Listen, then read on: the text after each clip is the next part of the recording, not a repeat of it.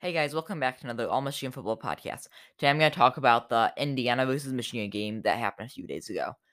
So Michigan ended up winning 29-7, and I thought it was a pretty good game for Michigan. They had a few issues, but I think it's a pretty good game.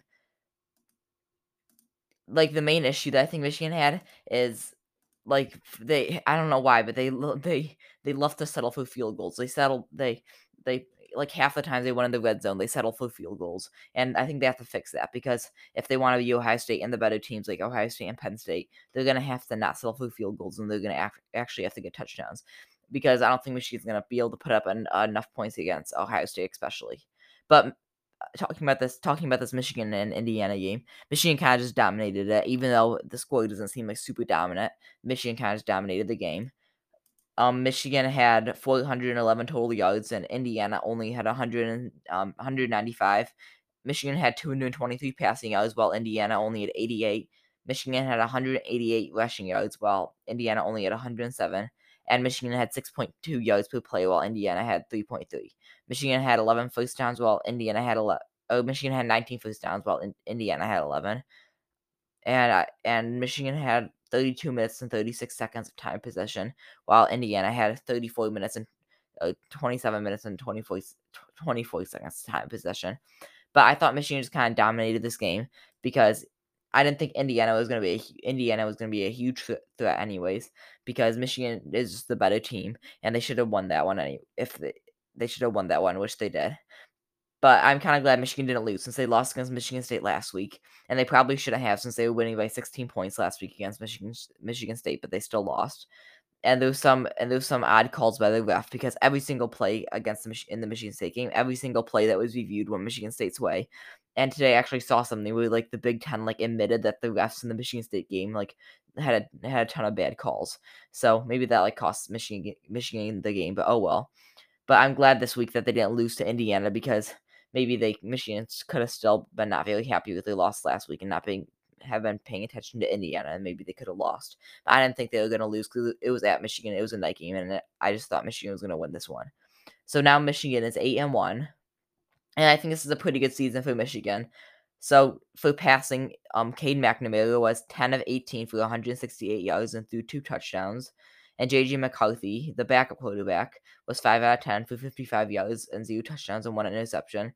The only reason JJ McCarthy had an interception was because it wasn't really his fault. The ball was just like tipped way in the air and it got intercepted. Like the receiver like, kind of tipped it up in the air and then it was just intercepted. Then for running, Hassan Haskins, the running back, had 27 carries for 168 yards and an average of 6.2 yards and 1 touchdown. He had a super good game. He almost had a 200-yard game. And Blake Corum, the other running back, I think got hurt in this game, so that's why he couldn't. Why that's why he wasn't there. Then for receiving, Cornelius Johnson was Michigan's best receiver with 5 receptions for 108 yards, and an average of 21 yards. There's one like 50-yard bomb that Cade McNamara threw and it was dumped right perfectly into Cornelius Johnson, and then he caught it, and then it was like a 50-yard gain. So that was just like a good play. And then Michigan had a few sacks. David Ojabo had one, and then Taylor Upshaw had one, and Andrel Anthony had one kick return for 21 yards, and then Andrel Anthony also had one reception for 16 yards, but he wasn't there most for a lot of the game this game since I think he got hurt also. There was like 5 or 6 Michigan injuries this game. I don't know what the issue was this week.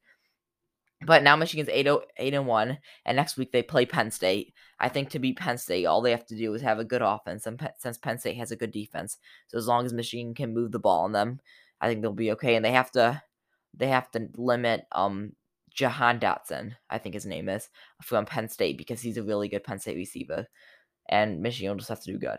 But getting back to the Michigan Indiana game, for Indiana, the Indiana's quarterback Donovan McCulley was 10 of 24 for 88 yards and a completion rate of 41%. So they pretty much shut him down.